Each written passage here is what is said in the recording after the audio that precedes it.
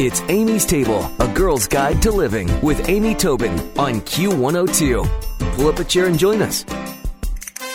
Following the success of his book of diabetic-friendly recipes called Blood Sugar, celebrity chef and restaurateur Michael Moore has released his second book in the series. It's called Blood Sugar, The Family. And Michael's joining me today on Amy's Table. Welcome, Chef. How are you?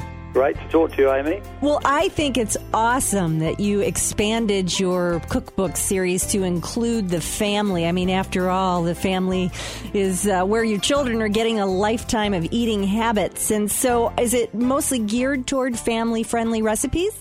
Oh, absolutely. I try to create recipes that are inspiring without being too challenging, and certainly great dishes that people can share and engage with their family. And I think if you are on any special diet, the more people you can involve in your everyday life that enjoy it with you, the easier it is for you as the person who has to take special care. Absolutely. Your family's got a lot of incentive to keep you well. Can you tell us a little bit about what happened in your life that put you on this track?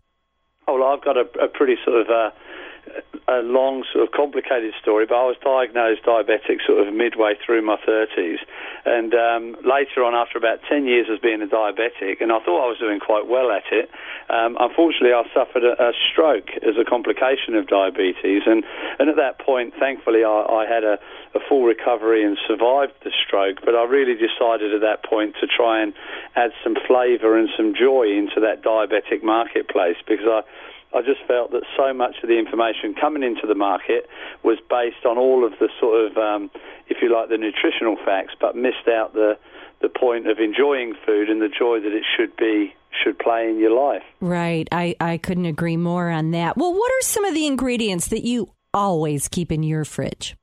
Well, look, for me, I focus a lot on whole food and healthy foods. That's the main thing.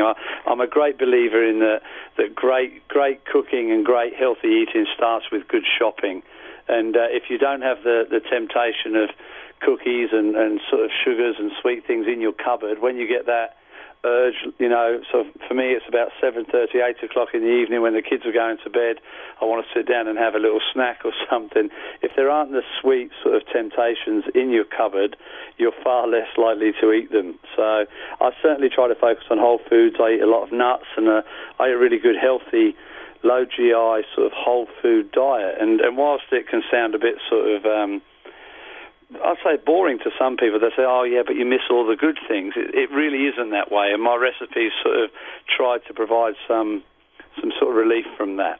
It's funny. I mean, partly you're used to it, and the people who I think that you're missing something are used to a high sugar, high fat diet. But do you find that if you suddenly were given the option to go back and eat the abundantly sugary or abundantly fatty items, would you just be like, no thanks, I've retrained my taste buds?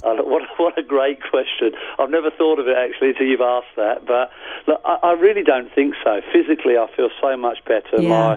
My concentration and my output of work and my general enjoyment of life has actually improved. And for someone to have suffered with diabetes for, sort of 15 years and then to have had a stroke, to actually be able to turn around and say, well, look, it isn't all bad. The whole experience hasn't been a negative thing, because I've come out the other side with an appreciation for different ingredients and a different approach to eating. I feel better for it.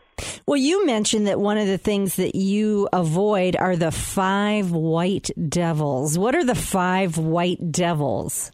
Well, the white devils were my easiest way of describing the food groups that I try to steer away from. And whenever I say these, there's always someone will call in and say, yeah, but you've got to eat some of that and you need to eat some of that. And really, I've just sort of broken it down to simple things. The first one is white rice. That's definitely should be minimized or taken out of a diet for a diabetic. It's just too high GI, adds too much volume, too much starch. So white rice is number one. White flour is very close behind that. So in that area, I try to steer away from highly processed things, white bread, croissant, all of those things. Just keep away from the white flour. White pasta is closely behind. Now, this is the one that I get all of the grief from the Italian and the Spanish parts of the community. But look, for me, good quality pasta is delicious and a great part of a diet. But you have to really moderate the volume that you take in and be careful of the sauces and the cheese and the way that you sort of, if you like, load up that dish. Number 4 comes in white potatoes, chips, fried food, mashed potato, all of those things that most people love are really, really not good for diabetics and should be sort of really taken out of the diet. I've managed to pretty much eliminate white potatoes from my diet. And before someone calls in, I know there are some lower GI white potato options like Charisma and Nicola, but really they are the best of a bad bunch. And obviously my last white devil is white sugar, so we can all live without that. So, okay, those are in most people's pantries. That's the hard part. But yet you've clearly found a way around it. I mean, one of the recipes that you're sharing with us to put on amystable.com is the Not So Naughty chocolate cake. So, okay, I'm trying to figure out, how do you pull that chocolate cake in after everything we've just dumped, the white devils we've dumped out? Well, look, the main thing is I developed this chocolate cake because I do actually have a sweet tooth, and I've been doing a lot of work with ricotta. There's probably a different accent, different way of saying it for you guys, but that's the way it comes out of my mouth. But I do a lot of work with ricotta, and I noticed that it has an amazing effect of stabilising. Once you really beat it, or if you like, shear the protein within the ricotta, it reforms and becomes a great base for cooking. And I developed a cake base around ricotta. So instead of having fat and sugar as the base to the chocolate cake, I've used ricotta and agave nectar. And then I've added nuts and things like that to it in the recipes there with cocoa and whatever in it. So I end up with quite a delicious chocolate cake. Now, it isn't like the River Cafe flourless chocolate cake, but if you've been told in your life that you should be steering away from these things, this is certainly the best option that I've ever seen. Sure. I mean, that's it. If your choice is this or nothing, you want to start to make, your taste buds go to this and be able to enjoy it. And I think that sounds delicious. And I do say ricotta. That's great. I think that sounds good. That cake has been really good, and I hope that my wife's been making it for a while now for kids' birthday parties and things like that. So when you've got young children, we're all conscious of the amount of sugar and additives and things that they eat. And if you can make the birthday cake based on my chocolate cake recipe or the carrot cake recipe that's in the book, the children will have no idea that you're giving them a healthy cake. And it's only a small difference, but all of the small little differences add up to make a change in your life. Yeah, and they will know when they get older and realize that you've armed them with a good base of health to live the rest of their life. If you're just joining us, we're speaking with Chef Michael Moore about his latest book, Blood Sugar, the Family. Well, Michael, let me know, what would you serve your family on a weeknight, that would make the kids happy, that also fits into your lifestyle and diet?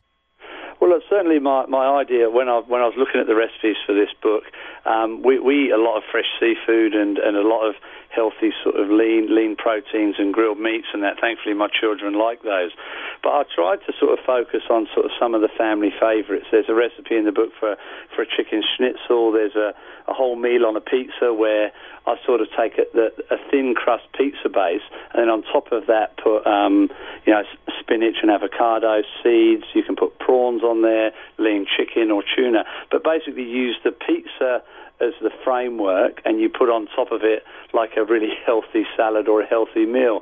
And that is something that, for my sort of lifestyle, that's easy to do. The kids actually are engaged because they can make it themselves, and they can be, I've found that if they work with you in the kitchen, they're far likely to eat what they've cooked, more likely to eat what they've cooked than if you just plonk something in front of them. Absolutely. So true. Well, I am going to put the recipe for the Not So Naughty chocolate cake on amystable.com, as well as an overview of those 5 white devils and a link to Michael's book, Blood Sugar, the Family by Michael Moore. And Michael, your website is michaelmoorechef.com. Thank you so much for joining us today, and can't wait for your next book. It's always lovely to speak to you, Amy, and I hope everyone enjoys the chocolate cake. Thank you. Stick around for another helping from Amy's Table on Q102. It's Amy's Table with Amy Tobin, yeah. Q102.